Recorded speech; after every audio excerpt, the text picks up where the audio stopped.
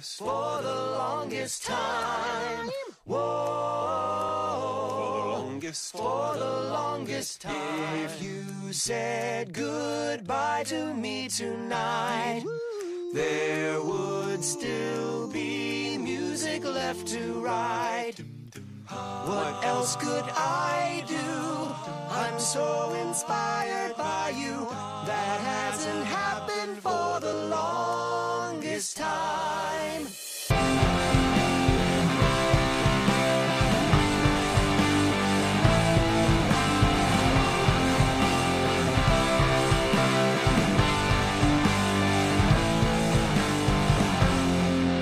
Say what you mean.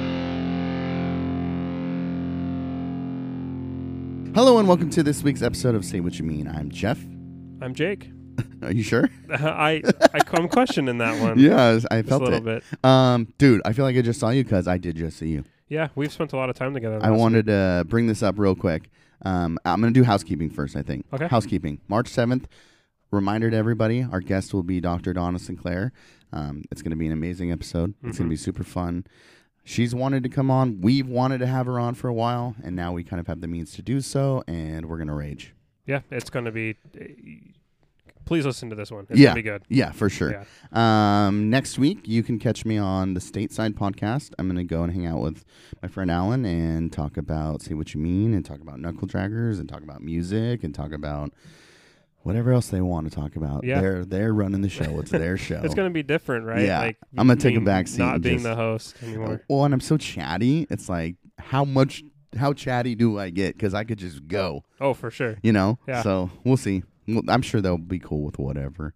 And this weekend, if anybody wants to, if you're going, I'm going to Wizard World Comic Con at the, what's it called? It's a convention center, right? Convention Center, yeah. Right down in Portland. So catch me. I'm gonna bring the Zoom and just talk to random people. So if you want to come and talk, I'll record you and we'll have a conversation. Yeah. Could be cool. Mm-hmm. I looked into, you can take pictures with celebrities and stuff. Yeah. Jason Momoa, guess how much? Oof. $100? $125, dude. Oh my God. Isn't that stupid? That's insane. You That's can go to like a so concert for much money. cheaper than that. Yeah. It's ridiculous, dude. I can't even. Anyway, but I'm not going to do that. And I think I booked I'm just going with my family, but we're going to go to on March 3rd? Mm-hmm. A Lego convention. Oh. Yeah. Okay. Yeah. Where's that at? It's at the convention center, I think. Okay. But I went to Emerald City Comic Con like 6 years ago, or if not longer. That's up in Seattle? Yeah. Okay. And they had this whole like display of Legos, like this whole city, and then with like superhero battles staged throughout it. So Spider-Man was on one building, like slinging across. They made it look like he was swinging, and then he had like one of the villains like up in a web, but he was like chasing Green Goblin. Really? Just all throughout this, just through Legos. It was amazing. So that has always like that just sparked an interest in going to a Lego convention and just seeing what people build. I'm sure. So they have one coming. They have a huge one. It's called BritCon in Seattle. But it's like $40 to get in, and I'm like, I'm not doing that.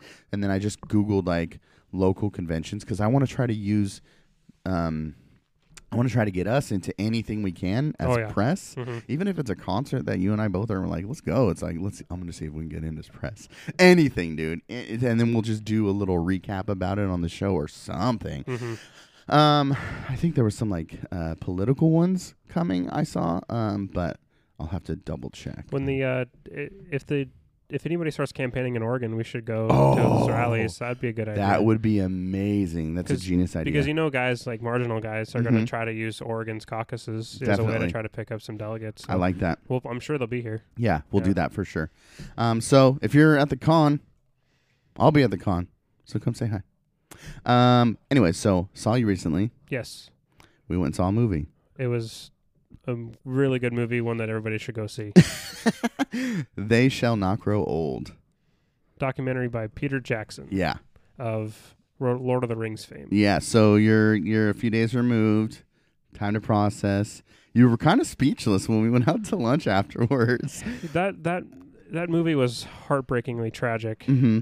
but so powerful and important. I can't overstate how important that movie is. Yeah. Just because of one of how it tells its story, Mm-hmm. but also giving a glimpse to a life I think most of us, unless you've been in war or whatever, have even a remote chance of really seeing. Yeah, absolutely. And, you know, I love oral histories, and the whole thing is constructed by the oral histories of veterans from World War One. Mm-hmm. What is But one thing I was just thinking about that I think we didn't talk about that I thought was super important was that we kind of had gone into a discussion about whether it was like, because Peter Jackson said he wasn't a historian. Mm-hmm. And you had mentioned, you can chime in. Sure. I don't want to speak for you. Okay. But something along the lines of like, okay, maybe he isn't a historian because he doesn't have a question to answer through the film. He's kind of just presenting the situation and the information, which is what he does. But I think for historians, what this film does is the documentary more specific. Wow, bro. Sorry for the Game of Thrones theme song. If you guys could hear that in the background, that's my cell phone. Yes, I'm a nerd. Fuck, that threw me off, Jake. I'm sorry. Okay. Yeah, what it does is, so it's not so much the film. It is the film, but it's the documentary afterwards where Peter Jackson's talking about everything he did for research, and he had a lot of things at his disposal for the research, obviously, to make this film. But for historians, these are things that they do every day. Yeah. They are constantly listening to oral histories to make the argument that you were saying wasn't, really presented in the film. And I don't know, I think it's important because I hope people make that connection of just like, holy shit, he went through all this work to make this film badass. Okay, cool, but historians do that every day. Mm-hmm. It doesn't end up in a project on the screen being viewed by millions of people. Right. But Perfect point. But it does, I mean, that is the historical process. He very much uses archives that are in, like as you said, oral histories, things that if it wasn't for preservationists and conservationists, we wouldn't ever see this stuff would never come to light. Right. And it would be really unfortunate because of I think knowing history and the history of the events leading up to and during World War I, basically, I mean, it touches on so many different themes. There are a lot of different themes you could derive as a viewer watching this documentary. And those who haven't seen it, I encourage you to go and watch the YouTube trailers for it. Right.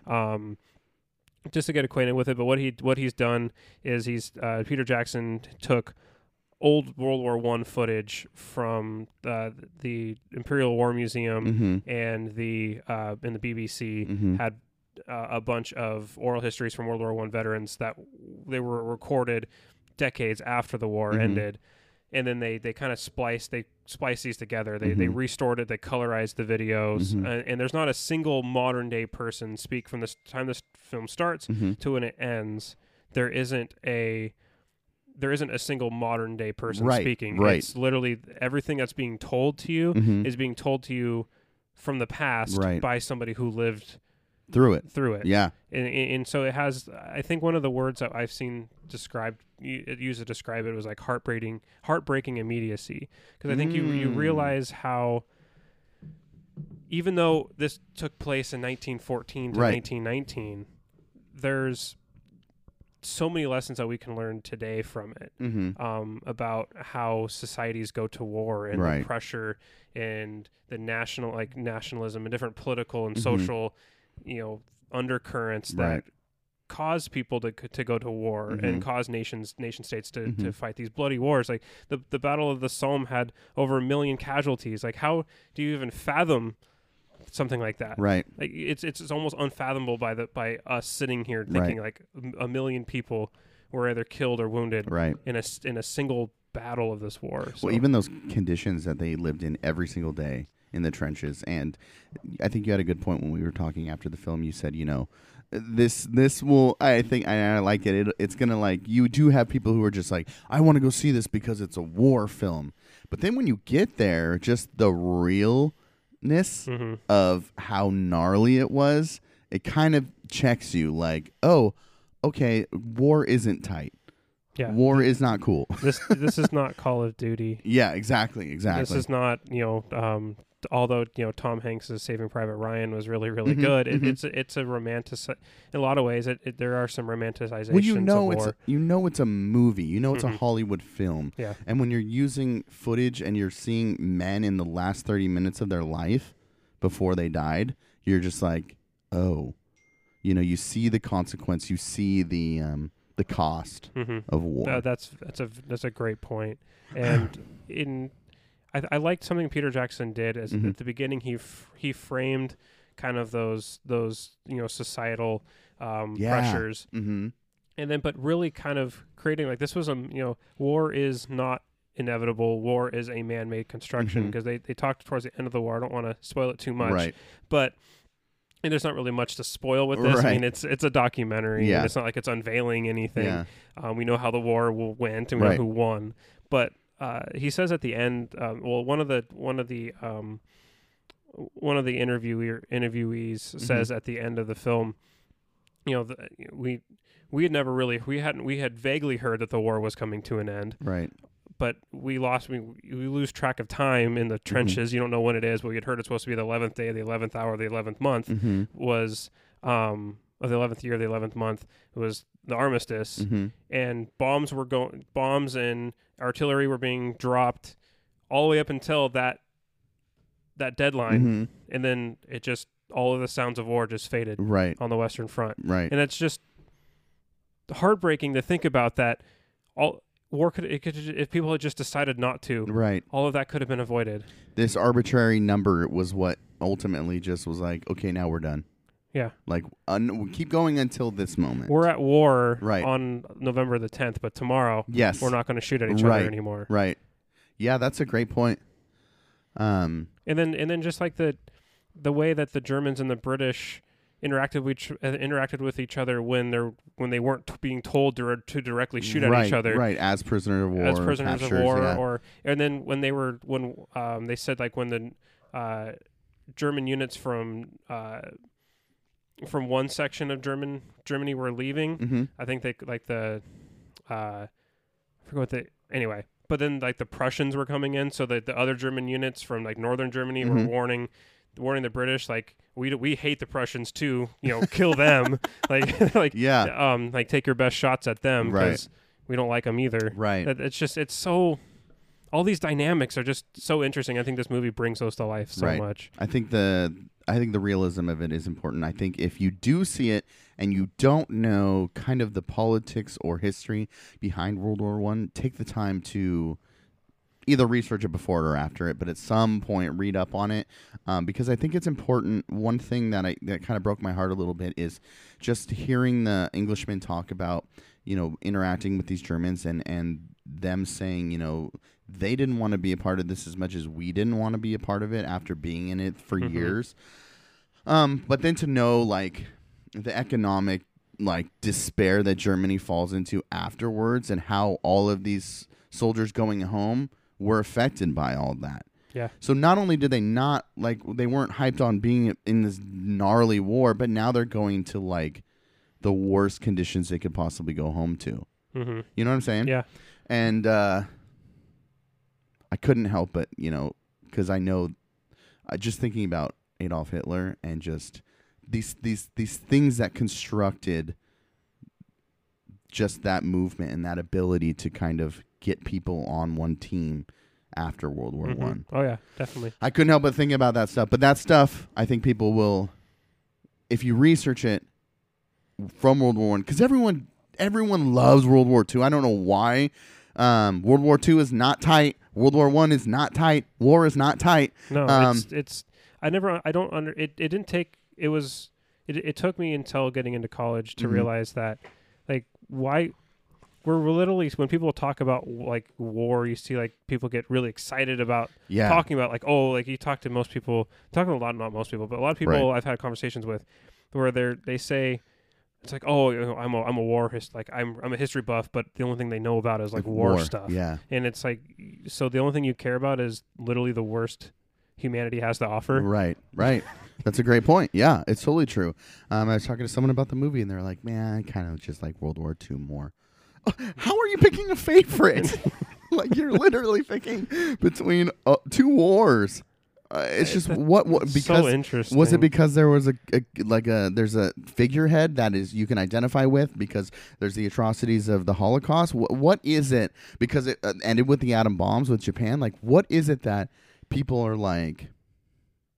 I think it's just because it's closer to home, maybe, and because 100 years ago seems so distant. But I think that's what this film does, is it brings it home. Mm-hmm. You're like, these are men just like you and I. Yeah. These are our fathers, brothers, uncles. You know what I mean? Mm-hmm. Grandfathers who, I don't know. I think it did a really good job at like putting it there. I mean, I'm glad it was about World War I because everyone is just always talking about World War II. Yeah. It's like, listen, dummies.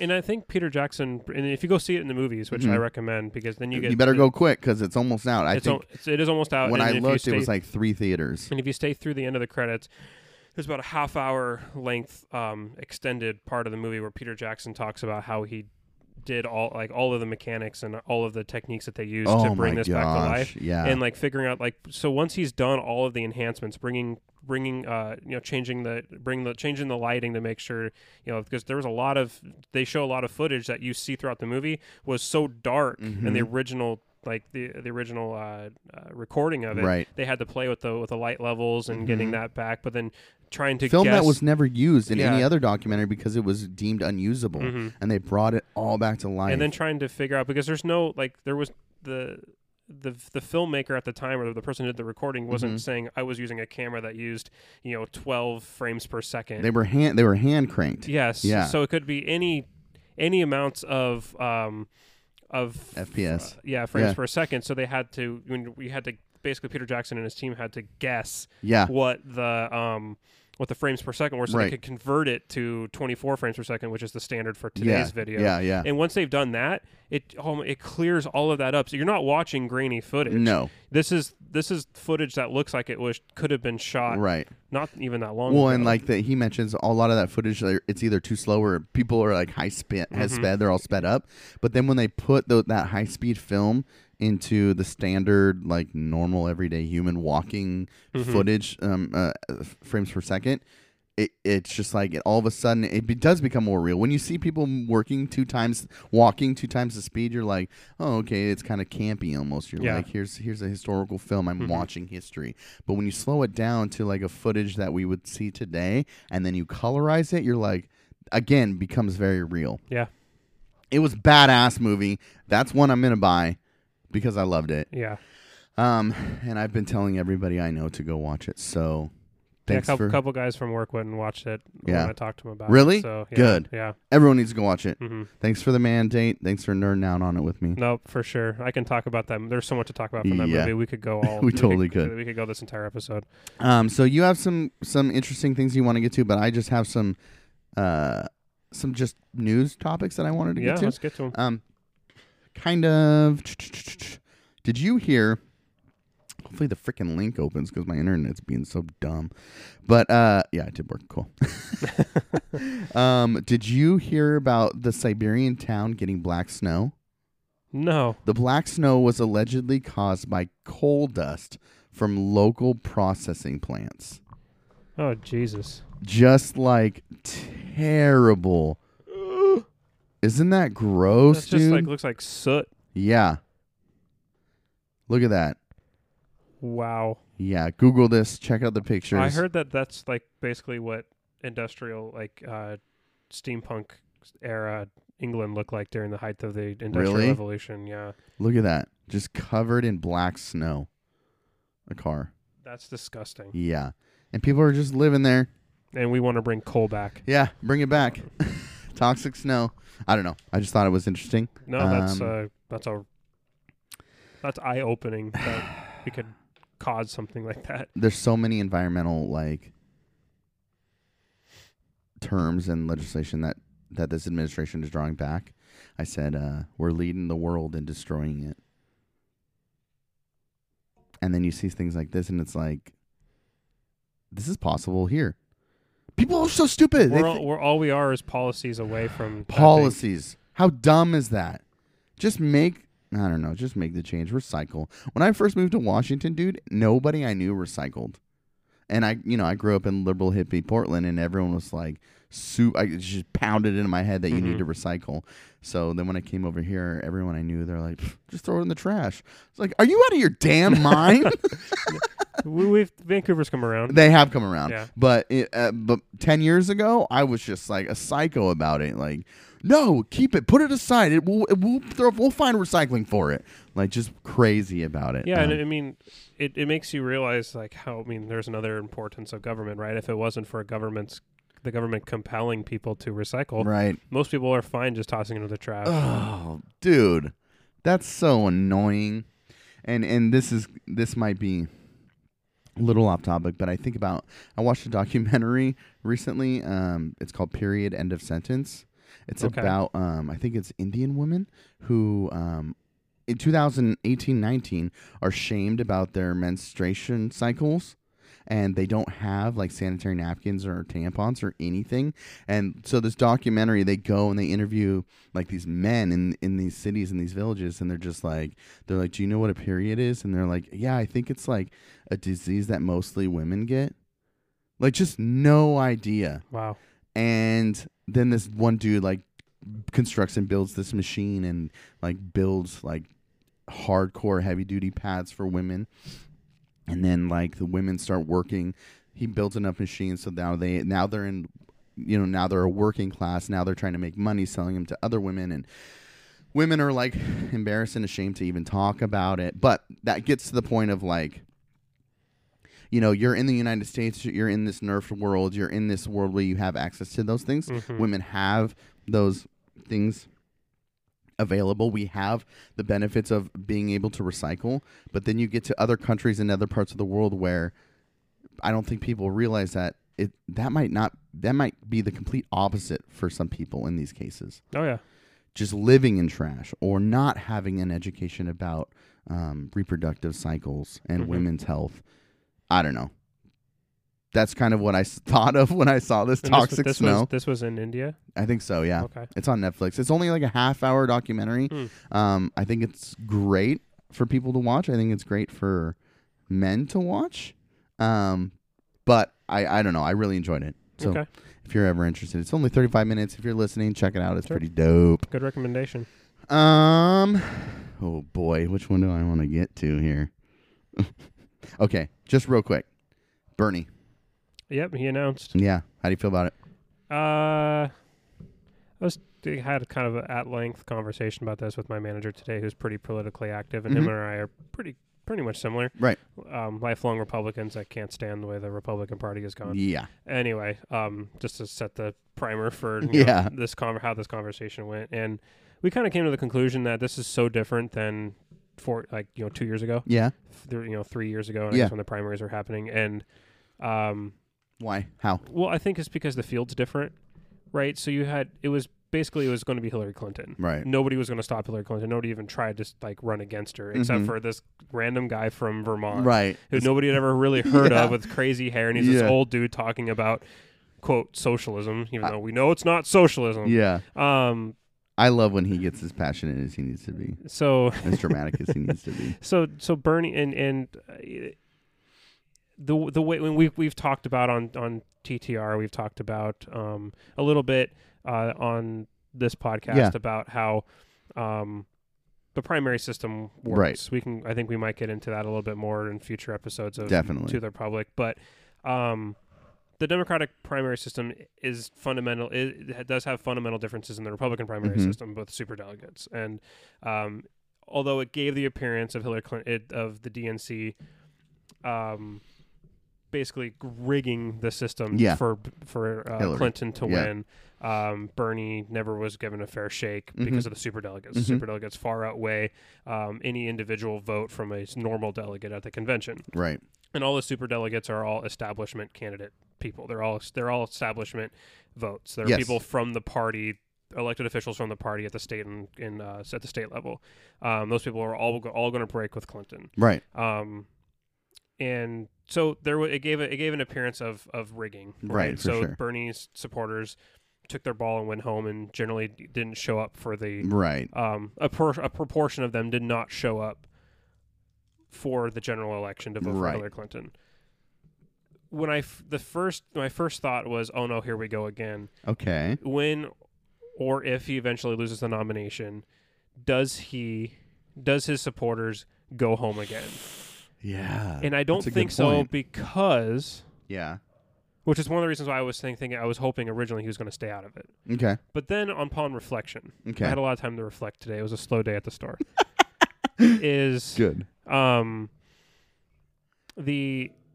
think what will happen. I think what's going to happen is because there's enough people who are kind of Bernie light-ish in the running right now. Okay. What do you mean by that? Elizabeth Warren. I mean, they share some of the same economic views as Bernie. Maybe not quite as extreme. Yeah. Of democratic socialism / social democratic. Yeah.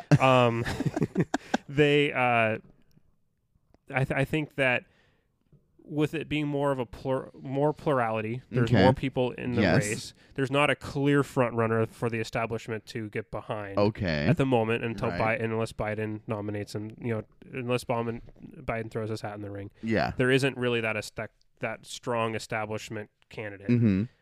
I think that this primary system, with having more debates, and I know I've argued all of this could potentially make it harder on Democrats in the long run. I think what it does is it does give the DNC an air of legitimacy. Whoever comes out of this process, it gives the air of legitimacy to all Democratic Party voters, right? Because it's a more plural system.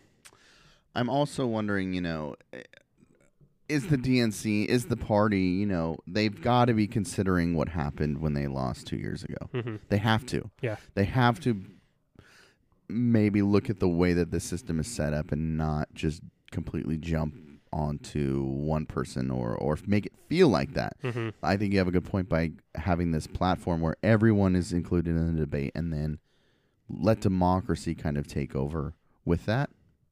I don't know. Part of me disagrees with that because I think when you had because we talked about this on TTR, but more democracies can be a double-edged sword. For sure. It can open up to more extremust radical candidates. And that's true. That's the downside to it. I just want Bernie and Biden. That's it. That would be a fundamental debate. And it'd be one, because they're both such policy wonks. Yes. There's no question that these two know what they're talking about, and they have data to back up what they're talking about. You may fundamentally disagree with one or the other, but it would be a phenomenal debate to have. I love the idea of even having that debate. One thing I want to just make an amendment to what I asked you last week, as I said, who's your guy? And that's not to say that women can't be running for president. Oh. I thought about that afterwards. I was like, what a piece of shit. I knew what you meant. I know. But I was just like, oh, I'm the worst. Because I think that maybe it's just because of the numbers. Uh-huh. There's a really good chance there'll be another female come out of the Democratic come out of the Democratic Party for the nominee. Yeah. Who that could be, I don't know. It's going to be hard. I think I hope that the Democratic Party can coalesce quickly around a couple frontrunners. I think that's what I'm thinking. Instead of having what the Republicans did, which was have like this undercard debate where, like the clearly the people who were just biding their time until Iowa, to get until the money dried up, because basically at that time they were running on free money. Mm-hmm. It didn't cost a lot to go to these debates, and really half the campaign, and then they could turn around and sell a book and said like, oh, I was presidential candidate Rick Perry. There's a lot of these people that we should do that. In a lot of these, I think some of these Democrats that have put their names in the ring are basically just using the system for that. You need to weed those people out pretty quickly and get down to a few just get down to a few, so these debates are not hijacked by people just looking to get their names in the headline. Right. I also don't want people to be dramatic and be like, well, my guy didn't win, so I'm out, like they did with Bernie in any other scenario. Yeah. Because the pool is so big and growing, who knows what these debates are going to look like, and everyone's going to attach themselves to a team because we're in the era of tribalism. Yeah. But just because your dude or woman doesn't move forward, like as a Democratic Party, you've got to find a way to choose the moderate. I don't want you to pick any one extreme. I want everyone to just pick somebody who knows what they're talking about, use statistics, and is seasoned. Yes. But that's just get. I wish that I hope that somehow, even if it's behind closed doors and it's not out in public, but you see evidence of Democrats who are running against each other as opponents on the stage, running for the same Democratic nomination. Right. Have an understanding of we can have a healthy debate, but at the end of the day, we have mutual toleration. Yes, that we see everybody on this stage has the legit right to power. Right. If they win this process. Yes. And everybody else accept that other person's legitimate right to power. My biggest concern is that I think Democrats, increasingly now Republicans too, with the rise of identity politics in the U.S., is that if you start to see like a Warren or even a Sanders or somebody start to slip, it can be anybody, Booker, I don't whatever, starts to slip, and then it's all of a sudden it's now Biden or whoever's the front runner at the time. He's saying that because he doesn't care about the middle class, or he's saying that because he doesn't. Yes, using the same tactics. Instead of just to know that don't bloody each other up so bad that the eventual nominee, when he goes to face Trump doesn't already have a year's worth of things that he can attack this person. Yes, I think it's a perfect point. Mm-hmm. That's great.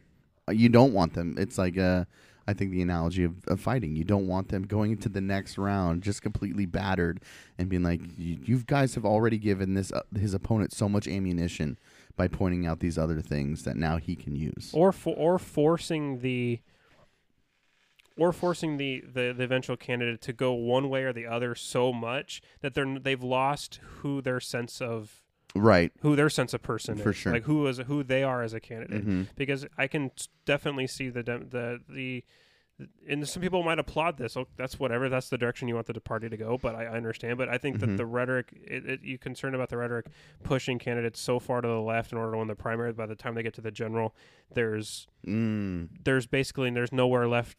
You can't come back to the center because there's all of this tape of you saying pretty left extremist stuff to win the nomination. That's a good point too. There was an the Arizona Senate race happened, but on the other side, the Republican candidate had to run. The Republican candidate for the Senate, for McCain's Senate seat, was a fairly moderate Republican, having to run against Sheriff Joe Arpaio and some other crazies. Right. That during the primary system, she had to basically back Trump 100%. Had to go so far to the right. By the time it came to the general election, she had to run on that because that was her platform that she had to win in order to beat out the nut jobs that were in the primary. That what had been a Republican held seat for 30 years fell to a Democrat because that person who was historically a moderate Republican, couldn't come back because in order to win, it had to modify her rhetoric to get that nomination.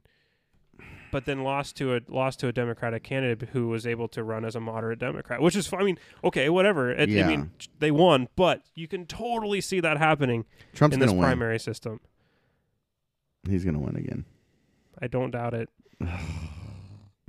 That right there is exactly why. Because everybody's going to have to play the game, and then that's my biggest concern. Yeah. With Bernie coming in.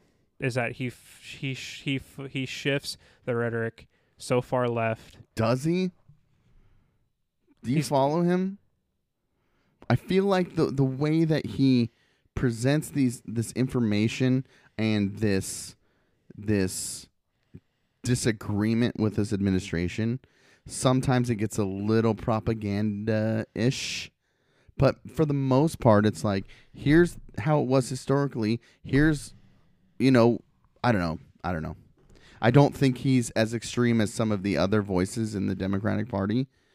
And I think that if we're going to argue that Biden and Bernie are going to have this, although maybe fundamental disagreements on how to solve the problems, but coming with the wisdom of being a senior tenured representative or politician, I just don't see him as pushing that rhetoric. I think that his supporters do. But I also think that, I don't know, I almost think that he kind of created this movement, if you will. I hate using that word. Yeah. But then everybody kind of co-opted it after he, definitely lost. But and pushed it forward. I don't think it was necessarily him. It was all of these other like extremists kind of using that platform of anti-establishment. But he does call himself a democratic socialist. Okay, yes, Jake, that's fair. We know we hate that term.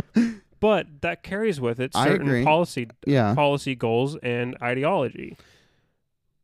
And that ideology in the American context is fairly radical. Well, I think generally speaking, the Democratic Party wants to tax the rich more. Yes. But okay.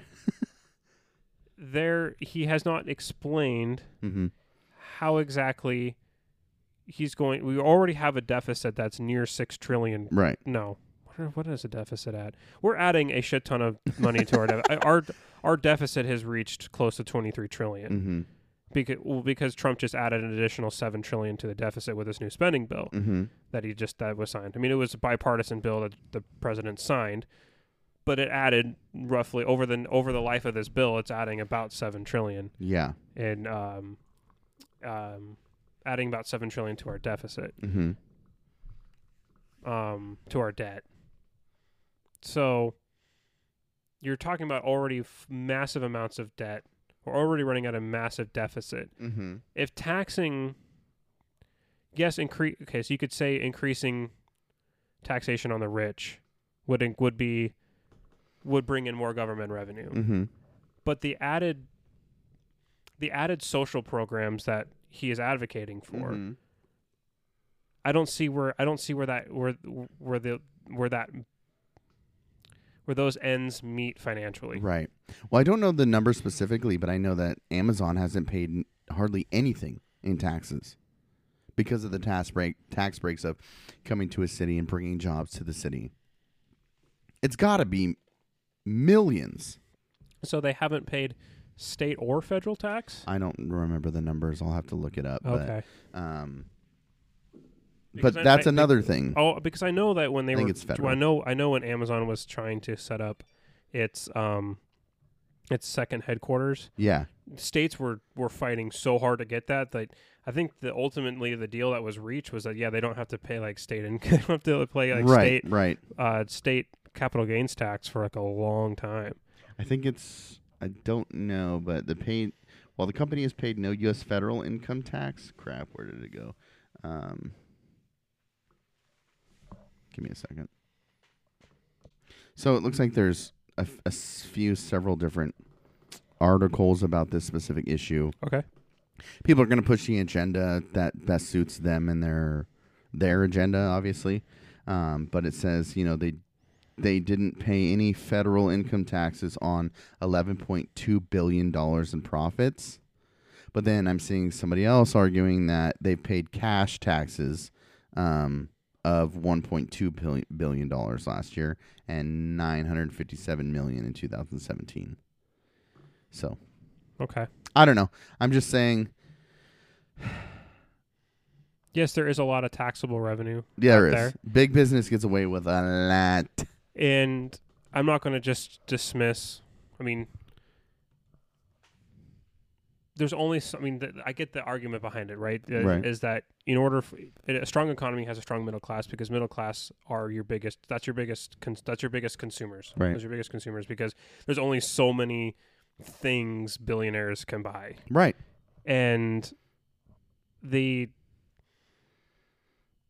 taxing that to provide for more safety nets to allow more people to stay in the middle class throughout the business cycle helps the economy in the long run. It's it's Keynesian economics, Keynesian economic theory, taken to the extremes of that, kind of that theory. Okay. And it's not like the United States has ever experienced high taxation on the top earners. Right. I mean, the Republican president, the highest taxation on top earners actually was during the Eisenhower administration of upwards of 90%. And so you look at Bernie Sanders' 77% proposal. I mean, historically, it's not near the top. It's near the top, but it's not the top. So I think in the American I think how Americans, the average American, especially on the conservative side of this idea, conservative side of the spectrum when it comes to taxation, I think was completely reshaped during the Reagan administration. Right. But times have definitely changed. I think with the onset of globalization, especially in the 80s, and the reinvestment into like a neoliberal trade policies, had really quick.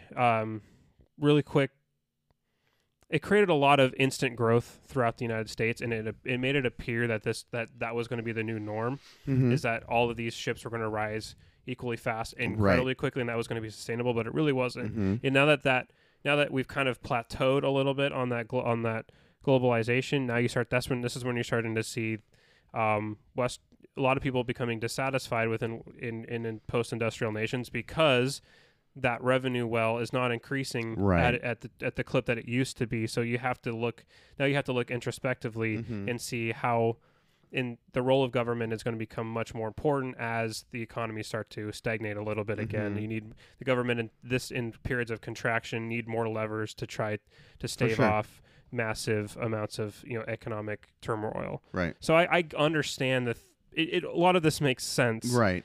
It's just going to be really, really hard to market that to market this. Yeah.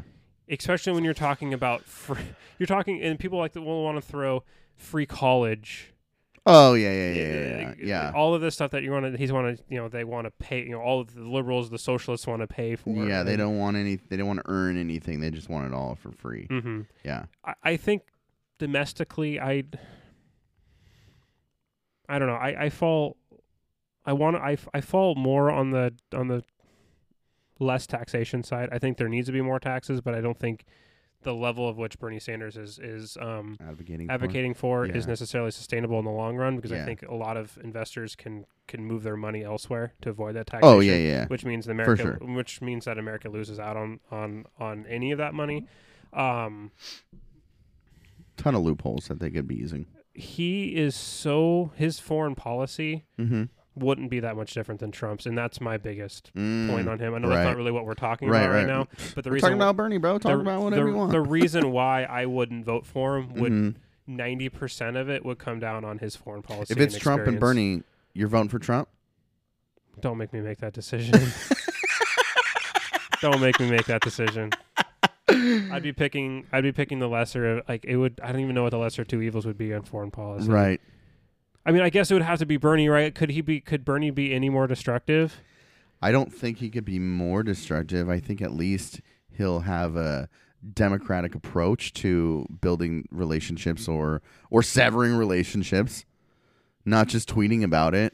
I think him and I've read Elizabeth Warren wrote a really big op-ed for foreignpolicy.com, and I read it, and there was actually a pretty good discussion going back and forth between I'm not going to say I was a part of it, but it was a Facebook comment between Dr. Thiers and Dr. Lopez, who are two. Whoa. Okay. And I was in the comment thread, but I'm not going to say I was a part of this conversation. I was an observer of this conversation. Yeah, right. You were challenging him, holding your own. Oh yeah, no. I made the initial comment that Dr. Lopez responded back to me, but then him and Dr. Thiers went back and forth a little bit. Whoa, that's awesome. And both of them were, both of them saying, Elizabeth Warren is woefully unprepared for foreign. Interesting. For handling U.S. foreign policy today, at least as far as it goes as far as military engagements go. They have Okay. So it's interesting. I don't want to misquote them. Right, right. That's kind of the basis. That's kind of cool from them. I love that. Anyway, those are the two smartest dudes on foreign policy that I personally know. Yeah. And they were both kind of shy on wanting to, I don't know, endorse either of those candidates because of their foreign policy and experience. So I got the sense that Biden, they believe Biden would be more apt to handling U.S. foreign policy, but because he basically did for the Obama administration. Yeah. I think it'd be interesting though, is like say Biden wins or whoever wins, is who's the VP candidate? Yeah, I don't know, because you could make an argument that prior to Cheney, the vice presidentship was essentially worthless. Like it was a figurehead. It didn't do anything. It had very little it was given very little responsibility. And I think Cheney and then Biden, whatever about Pence, but I think those two, really fundamentally changed the vice presidentship for the United States. Maybe in the short run, maybe in the long term, I don't know. But both of them were instrumental in forming the presidents that they served foreign policy goals and setting foreign policy goals, because both George W. Bush and Barack Obama coming into office had very little ambitions globally. Right. And most of the stuff they were originally campaigning on was all domestic changes. Right. So that's kind of cool. Yeah. It'd be interesting to see. Yeah. You get a guy like Biden in who is a foreign policy wonk. Right. Who does he select as his VP? Clinton. I like Beto O'Rourke. Oh, really? Yeah. Okay. All right. I would be kind of like if I were to construct a Democratic super ticket for me. Yeah. Based on my preferences, it would be like a Biden Beto. Ticket. But okay. Look at me advocating for Democrats. Yeah, I know. Who are you? I'm a liberal snowflake over here. Okay, Jake. Two more things, and then we can get into your business. Oregon legislators float plan to lower voting age to 16. You asked me what I think about that? Yeah. Oh man, I don't know. With the argument that, these kids need to participate and advocate for their futures. Sure. At one point it was 21 and it was moved to 18. So it's not like, all of us have, I think humans in general suffer from, like, I don't even know what the right word, but it was like what's happened recently is like the only way it's ever been. Right. And so to say that, it would be it'd be a complete upheaval of our election system to have 16-year-olds vote. I think that's a bit hyperbolic. Yeah, that's a little hyperbolic. But do I think 16-year-olds are capable of understanding? I don't know. Are they any worse than some of the people that are voting right now? You're right now the linear path you're taking is exactly my thought process when I first saw this. I was like, well, that's kind of dumb. Well, actually, I mean, maybe they could, but wait, are they any worse than anybody else voting the same exact thing, dude? I was thinking the same exact thing, but also is it they're so, I just feel like as a 16-year-old, I was so just influenced by things that scares me a little bit. But also I was a complete dummy and didn't really do research, and especially in today's era with just reading headlines. But then I also don't want to get on the verge or the point of like maybe I'm just an old man now and I just don't want the younger generation. Yeah, you know what I mean? Yeah. Well, there's a fear that the younger generation has very different. It's a different culture. They have different values and different preferences and different visions for the future. And then that could challenge our vision for the future. So I mean, it's a zero-sum game. Politics are a zero-sum game. I feel like I'm coming at it like, do you really believe that? Do you really believe that? Oh God. Yeah, some of us here are older. Fuck. You know what I mean, though? Yeah. No, I do. I think I don't know. I felt like I was capable at 16 of voting. Looking back now at me sitting in this chair, remembering me at 16, no, I was not capable of voting. But our elections are being hacked, and the people, the guardians, are not even caring about it at the moment. For sure. So, I mean, what is our elections anymore? I don't want it to seem like this, but I worry that, like, is it just a ploy to get more people to, like, get more numbers? I guarantee you, if 16-year-olds in Oregon are awarded that right to vote, there's a surge in participation. Oh yeah, for at least a little bit. Yeah, I think the newness would wear off eventually. Right. Yeah. I mean, voter numbers are tragic as it is. So maybe that's a way to get that surge. Tragic is a good way to put that too. Yeah. Yeah, I don't know what to say about that. You cranky old man. Part of me says no, but the other part of me is just like,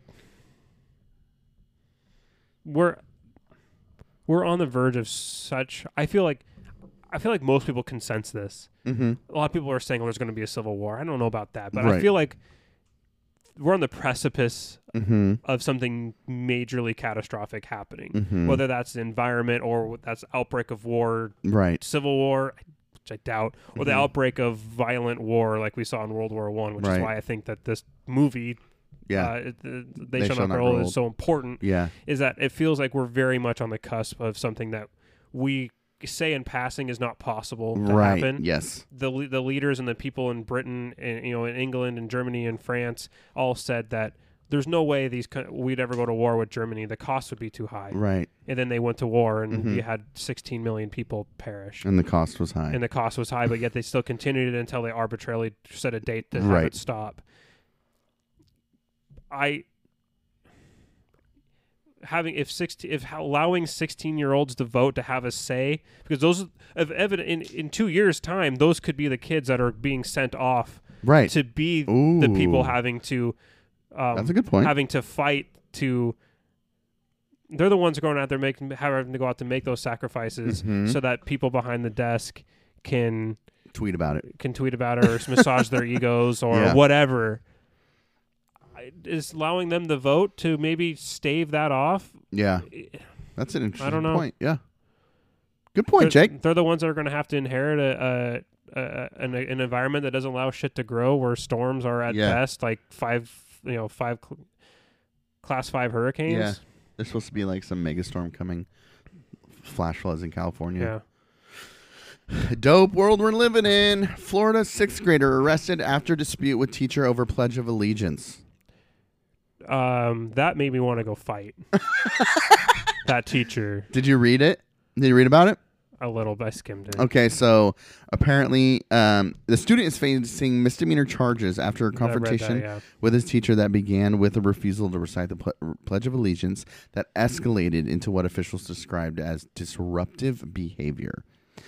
So he claimed that the flag was racist, the Pledge of Allegiance, or just arguing that America is racist. Then the teacher got fed up with him, sent him to the office. And then it was a boy, right? Yeah. Yeah. And then he's telling them that they're all racist and attacking him for standing up for his right to not do it. And then they arrested him. That's dope. It's settled law in the United States that you don't have to stand for the Pledge of Allegiance. 6th grader, dude. 11 years old. Yeah. I as much as I personally, I always felt that it was the right thing to do to stand for the Pledge of Allegiance, no matter what I currently felt about what was going on politically. That doesn't have to be a value that everybody holds, and nor should that value be forced upon somebody to have. Yeah, and I as much as I would like, it would be nice to have a debate with this kid where he can explain why he thinks the United States is racist and all that kind of stuff. Shutting this kid up and slapping criminal charges on him is not a way to change his mind. If you think that America is this shining city on the hill that stands up for all, that stands up for all of its democratic values and liberty and justice for all, slapping criminal charges on a kid because he didn't want to stand for the Pledge of Allegiance. Obviously, stuff happened afterwards. Right. But escalating into that point over him exercising his right. Right. And how encouraging is it for that kid to later, with maybe a change of a point of view, represent the country where he's arrested for trying to exercise his First Amendment right? Yeah. No one's going to want to stand up for the education system or policemen or America after he's been treated that way. The other elements of America suffer when you do that to somebody, I think. Yeah, that's a good point. I can see that happening. Yeah, I can, on a macro level, I think it does. Well, you and I have talked about like these incidences that happen with individuals that completely change or shape the way that they view something from that moment on. So maybe this kid is just patriotic as hell, recognizes that or has been told that, who knows, that there are some issues regarding race in the United States, and decides, I'm not going to stand for this because I want these issues addressed, and this is my way of giving that attention. And then this happens, there's going to be no desire. Now that incident has changed. It could fundamentally change the way he views. There's no point in standing up for what you believe in because you're just going to be shut down and shut up. Yeah.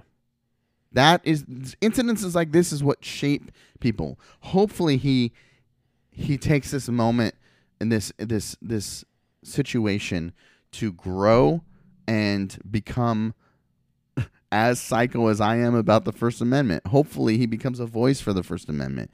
Hopefully he finds a way to use this. Yeah. And not be shamed into shutting up. I hope so. I hope he uses it in a constructive way. Yeah, absolutely. Because it's incredibly unfortunate what it had to him. It speaks to a larger theme that I think is cropping up in our society. Is that it seems like it's been getting progressively more, I don't know, worse is the right word, but you can't, in the minds of some people, like, you can't do anything if it's viewed as questioning the flag. It's not right. That the flag is now an extension of the country, and there's no way you can't question it at all. Ever. And that's how you end up with, I think it's how you end up in wars. Yeah. Nationalism, populism. This is how you end up where the world was in 1914. Yeah. Yeah. Because if you go watch this movie, you will see the propaganda that was used to get these kids who lied about their age at 15 and went in. Unbelievable. From 15 to 19, millions of these kids signed up across the world to go fight in this war. Yeah. Based on propaganda, like it was the empire that they were going to go fight for, the flag of Britain. Right. Oh yeah. And then when they came home, there was a propaganda fault. It was nice because it made a parallel to the beginning and the end of it. It said, "Mothers, send your kid. Mothers, send your kids off to war." And there was a picture of a mom standing in the window watching like her sons, dressed in uniform with the British flag waving, or one of them holding the British flag, and they're marching off out of the gate. And then you hear the actual soldiers talking about their time when they came home, and their moms didn't even speak to them about the war. Nobody cared. Nobody wanted to talk to them about it. Right. It was just like, the war was something that was just happening over there, and they were sheltered from it. And then once it kind of fell out of favor and people stopped caring about it, didn't affect their lives on a daily basis. Right. That nationalism subsided, but those are the people that had to who had to sacrifice for years. Yeah. Living in trenches, getting bombed daily. Right. I don't know. It's just, it's such a dangerous path that we're on. And I see stuff like this where this kid is exercising his right, and it's because, how dare he disrespect the flag. Right. Because it's the flag. Right. I just, if his excuse was as simple as, I just don't want to. That's all. It doesn't matter. It doesn't matter what the reasoning is. It's not. It's in no way is him sitting down for this Pledge of Allegiance affecting the security of the United States or the future of the United States in any way. Right. It does not. It doesn't. It doesn't. It's not a threat. Right. To the survivability and the sustainability of the United States. It's just not. And anybody who tells you that it is lying and or has ulterior motives. Absolutely. Yeah, I think you have a good point as far as that propaganda. On that film, I was thinking about just the otherization and vilifying of the Germans, referring to them as savages. I mean, how often is that used? Oh, God, yeah. And they just need to be civilized by our empire. You know what I mean? Mm-hmm. Just stupid. And these tactics are used today. And just watching people just fall for it. Like, dude, come on. I'm sure there are things that I fall for. I'm sure there are. Me too. But you just see this like otherization and just nastiness towards people who are not like you, just to win, I guess. I don't know. Yeah. Where are we at? We're at an hour. Okay. Do you want to keep going? Fuck yeah, we're going to switch gears right now. All right, we're switching gears. Into your time travel. All right, so we felt like we were talking a bit too much about Trump and politics lately. For sure. And then the whole half of our the entire first half of this show first hour of this one was kind of talking about that. But I think it was a good discussion. Hell yeah, it was different. I think it was a change up. I don't regret it at all. So I regret it. All right, so I was like, oh, well, what are some ways we can kind of get back to where we were in between like episodes like 9 and 20? Okay. When we talk about some random stuff. I missed that, so we're going to bring it back. All right, and you're leading this time. I'm leading it, and so I sent some constantly, or they're always late being sent to Jeff. It's always the day of I get around to thinking about this stuff. Is kind of a mental break. I was trying to think last night and I could not come up with anything, and then today when the pressure of oh my god I got to get something to Jeff came about, I was able to think again. Okay. It's just kind of how school went for me. That's how we work, dude. So anyway, I came up, I was like, time travel. So really I think would be it's a cool thing both as like a historian because we kind of have that perspective, right? Thinking about how we would interact with the ability to travel in time. Okay. And so the first question is, what era would you like to visit? Okay. If you could travel, you could get into a box or like into a phone booth, right? Like Doctor Who, and go to anywhere back in time. Bill and Ted. Where would you go? So I've always said that like if I'm gonna visit like time. Just because I know the consequence, I'm obsessed with time travel. I love like Terminator, Butterfly Effect. I freaking love that movie. Like one misplacement of you crush a butterfly or butterfly flaps its wings or an extra time because you're in that time. It affects the future later. Stuff like that. Yeah. So I always have said like if I ever travel through time, I want to do it like almost like as a viewer where like I can go and I could walk the streets, but I'm almost like a hologram. Like I'm not really there just because I fear consequences. But also like I would like to go and visit eras and times that are brutal and I don't want to be there for that kind of shit. Like but I don't really necessarily have a specific era. Okay. It's kind of like that question, like, because we've studied history, people were like, what's your favorite history? It's like, I don't really have one. I mean, like all throughout college, I was really interested in Latin American history. And now I've gone into, as we've mentioned a million times, Supreme Court history. Yeah. So it changes. Do you have a specific era? Is it Civil War? No. Okay. No, I mean, getting into I don't want to be seeing something super brutal. That would fall into that category for me. Right. I think I would like this to be in places either directly after or directly before major conflicts, so you can kind of see. Okay. What was going on in the societies and what was the rhetoric and the talk that was happening. If you wanted to go to like an era like the Roman Empire, like what's the point if you don't speak Latin? Right. That's a good point. What are you going to really take in? Yeah. Okay, but let's say you have the ability to know what they're saying. Okay, so along with our time machine comes with a built-in translator. Yeah, if you can't translate it, you shouldn't be going back in time, dude. What? If you can't translate, yeah. Right. Well, then also just even with English, right. You go back to like sure. to the 18th century England, like the way they spoke. I'd be annoyed by that. Yeah. I'd be like, shut the fuck up. You pretentious asshole.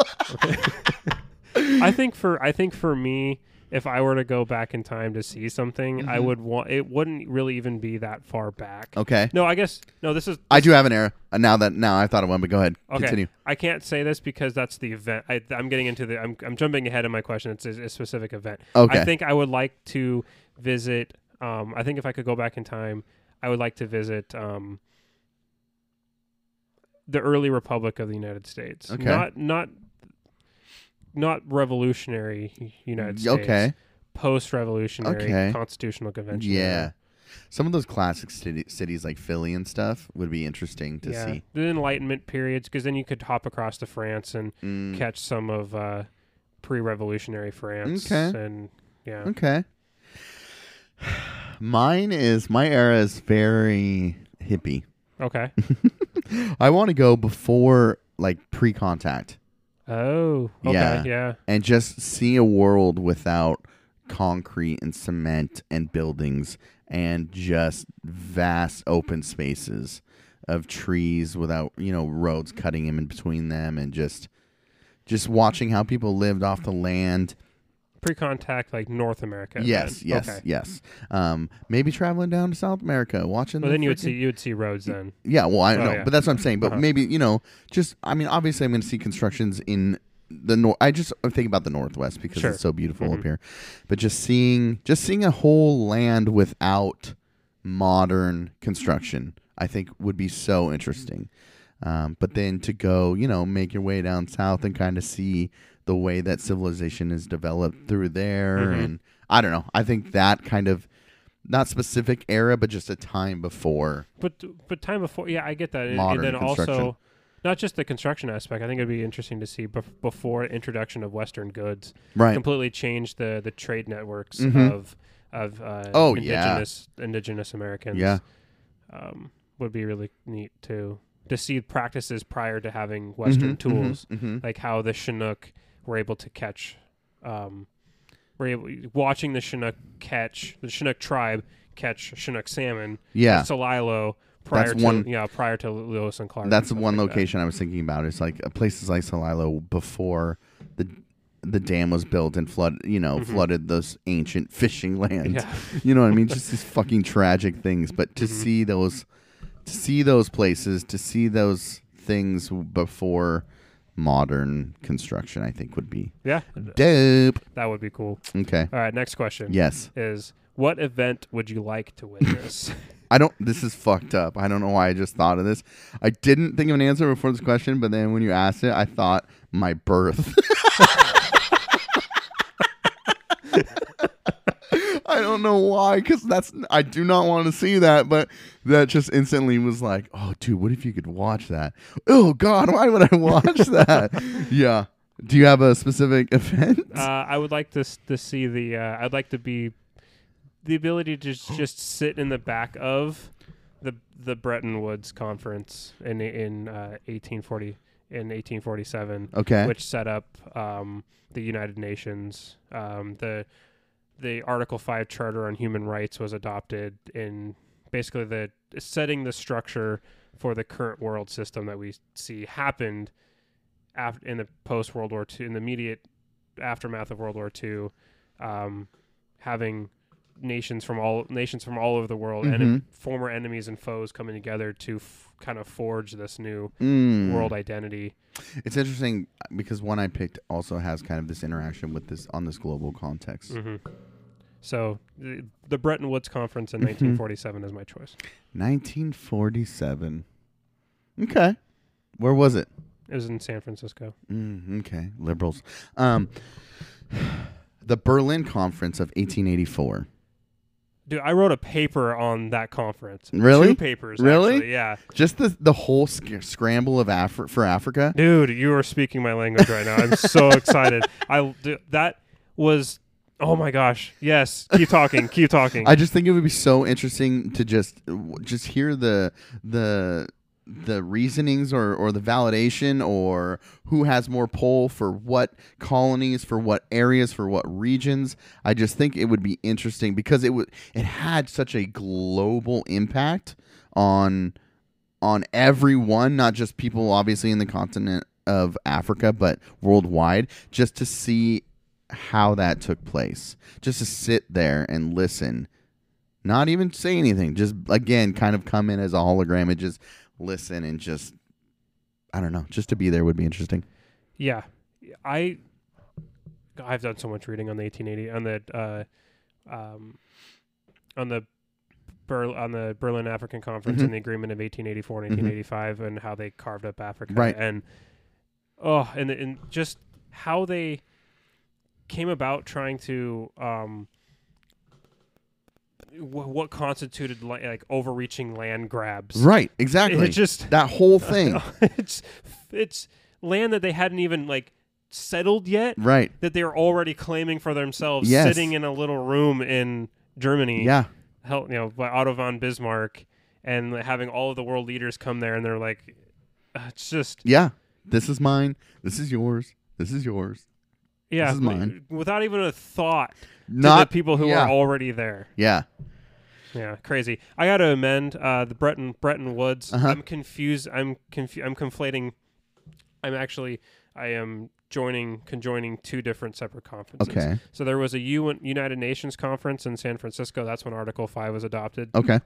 Bretton Woods was actually in New Hampshire in 1947. That set up the IMF and the International Monetary Fund and the World Trade Organization. And that's the one you're talking about? That's the one I'm talking about. Cool. That was the one I would want to go to. All right. Global context, baby. Gosh, I love the fact that you...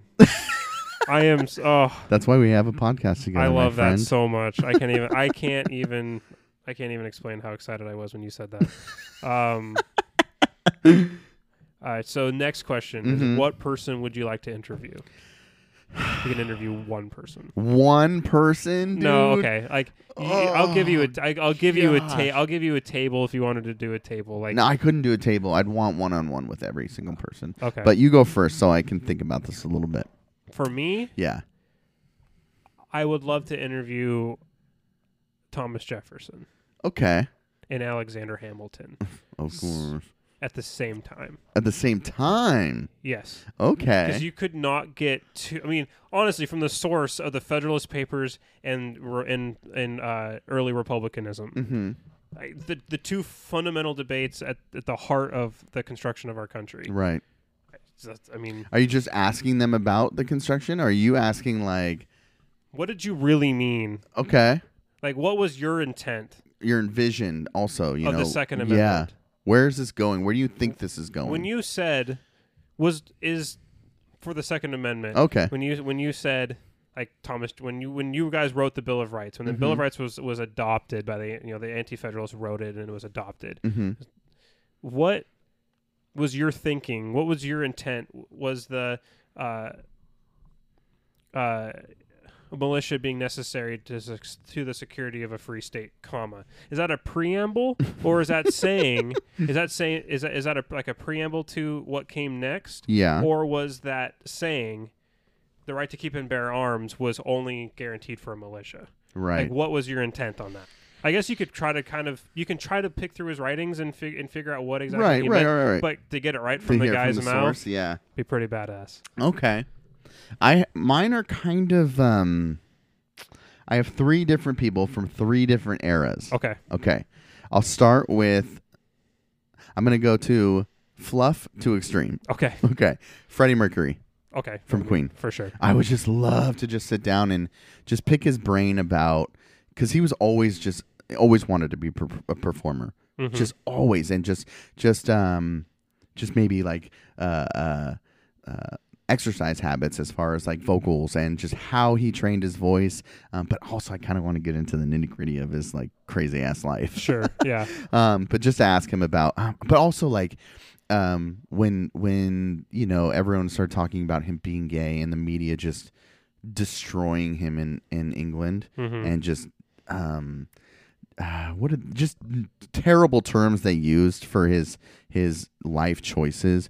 Just what I can't even think of the terms I'm thinking of right now, but basically shaming him for being homosexual. Okay. But just to get his point of view, because I've seen interviews with the different bandmates and talking about witnessing what he had gone through, articles, tabloids, people just saying shitty things about him. It'd just be interesting to hear about, I don't know. I think he was super lonely. It kind of bums me out because if he was alive today, dude, he'd be worshipped every step, I think. But maybe I think that because he did die. I think, a lot of times people who die are glorified. What's his name? Fucking Kurt Cobain. I fucking hate Nirvana, bro. But people are like, ooh, I love Nirvana. They got some good songs. But, I mean, I just think that's, I don't know. That's another person I don't think I don't think he would have continued music if he was still alive because he was just starting to hate it. So, I don't know. I just like to pick Freddie's brain. Yeah. Because it's interesting. Number 2, Barack Obama. Okay. First African American president. Sure. I think that's massive. I think that kind of gets overlooked sometimes. I would love to just, if I could get him to talk to me, if it had to be off the record, obviously, but just to be real, 100%. Talk about fears, talk about concerns, talk about struggles, talk about hopes and dreams. You know what I mean? Yeah. To genuinely just say how it is without worrying or having to feel like you had to navigate within these parameters because you're a president. You know what I mean? That would be fucking cool. Just because the history of African Americans and we got to see, we lived through that. Yeah. The first African American president. It's fucking awesome. And number 3. Who would you guess the most extreme person? Shoot a guess. Give me one. Extreme? Yeah. Like, oh, fuck. That's who you want to interview? Joseph Stalin. Ooh, good guess. Adolf Hitler. Okay. Yeah. That was close. Yeah. Just to get an idea of his personality and who he is and the way he thought. And, again, if he could be 100% real with me, that'd be interesting. But another person I think is kind of glorified or fantasized in a way, because you do hear, I mean, watching him speak, what a crazy delivery all the time, just motivating these people. I don't know, it's fascinating. It'd be interesting to just hear to get his ideas from the source. You know what I mean? What was your dream for Germany? Ultimately, I don't know. He's crazy as fuck, but it'd be tight. So those are my interviews. I mean, yeah. If you're just going back as a purely, I mean, you're doing nothing more than observing, right? And recording. Mm-hmm. Yeah, I mean, you can't come up with a more. I mean, fascinating person. You have his writings to pick. You know what I mean? Yeah. But to be there, to spend, I don't know, a year would be a long fucking time. When would you like of his reign? Oh, the beginning. The beginning or I the think end? When the dirty beginning. beginning. The dirty beginning. Okay. But the dirty end would be tight too. When he starts to realize that his brainchild is crumbling around him. But just the early beginnings of the small grassroots movement of getting people together and just watching this development of almost this cult of personality. Yeah. Fucking be crazy. Would you also ask him if it's true if he has that he had a micro penis? I'd look. I heard it was all mutilated and shit. Yeah, that's what I heard too. That's tight because he had a girlfriend, wife. But I guess he was way too close with his niece. Oh, I did hear that too. Yeah. There's so many weird ass things about that dude. Reports of him being just geeked out on fucking drugs and shit. Crazy. Yeah. What's so interesting is that even the people around him, most of the people who helped him with his rise to power instantly regretted it, but then there was literally nothing they can do to continue to enable him. Like, it's just so scary to think about. Imagine just being the dude, like, contemplating sacrificing your life. Like, there had to have been somebody. Well, the Valkyrie plan. Well, no, I know. But there had to be someone within that inner circle who was like, this is getting out of hand. Somebody should kill him, but I don't want to die. Because if you kill Hitler, you're going to die. Oh, for sure. So, I don't know, man. That'd be crazy. Fuck. He's awesome.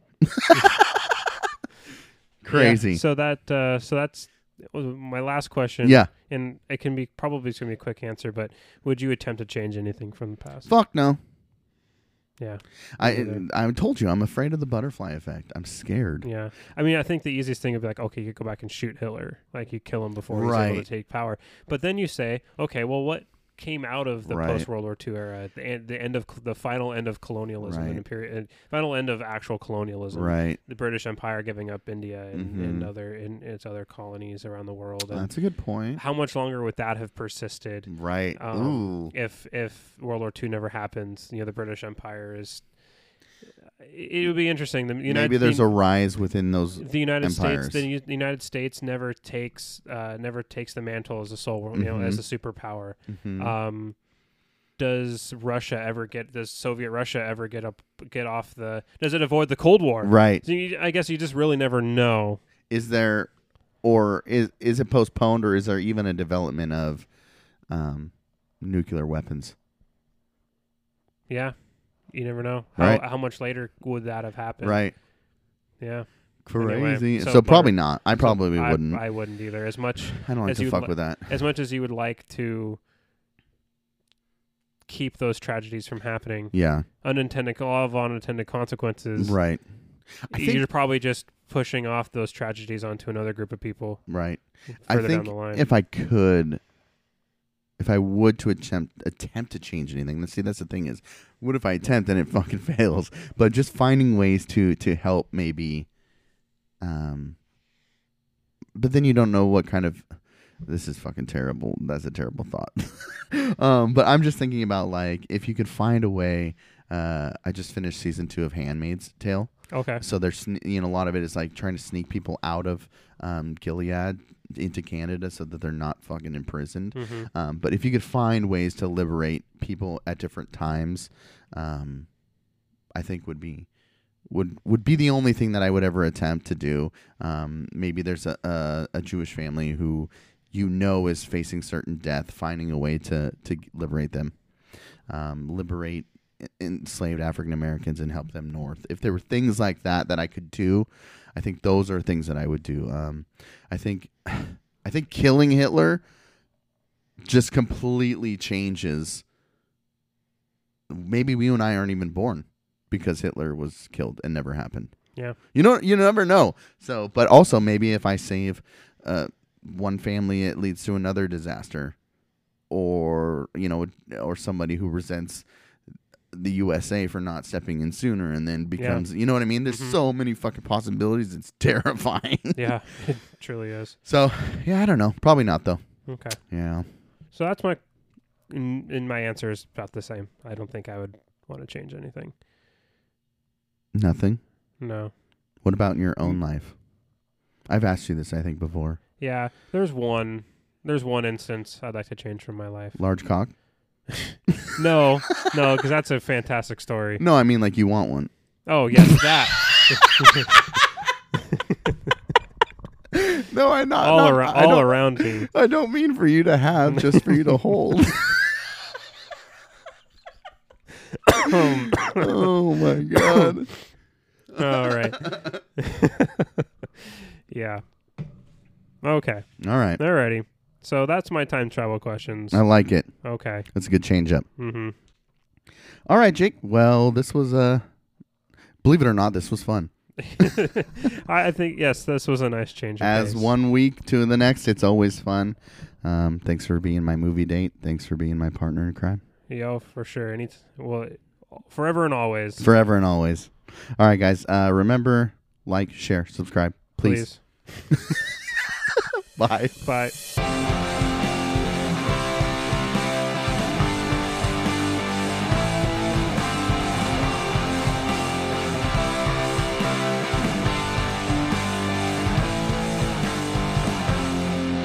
Say what you mean.